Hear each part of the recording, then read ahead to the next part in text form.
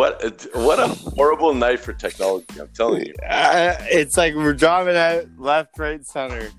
Jesus Christ, man.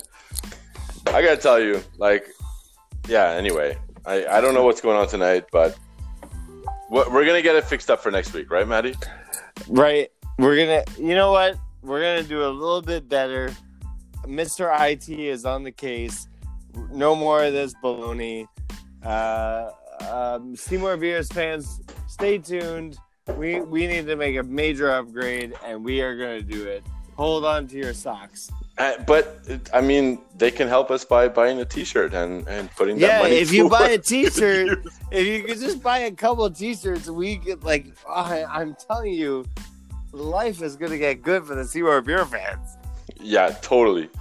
We'll be bringing this podcast to the next level in no time.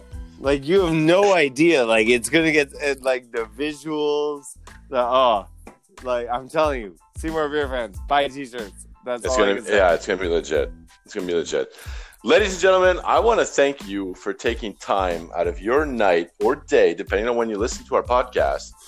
I want to thank you guys for joining us, listening to our anecdotes.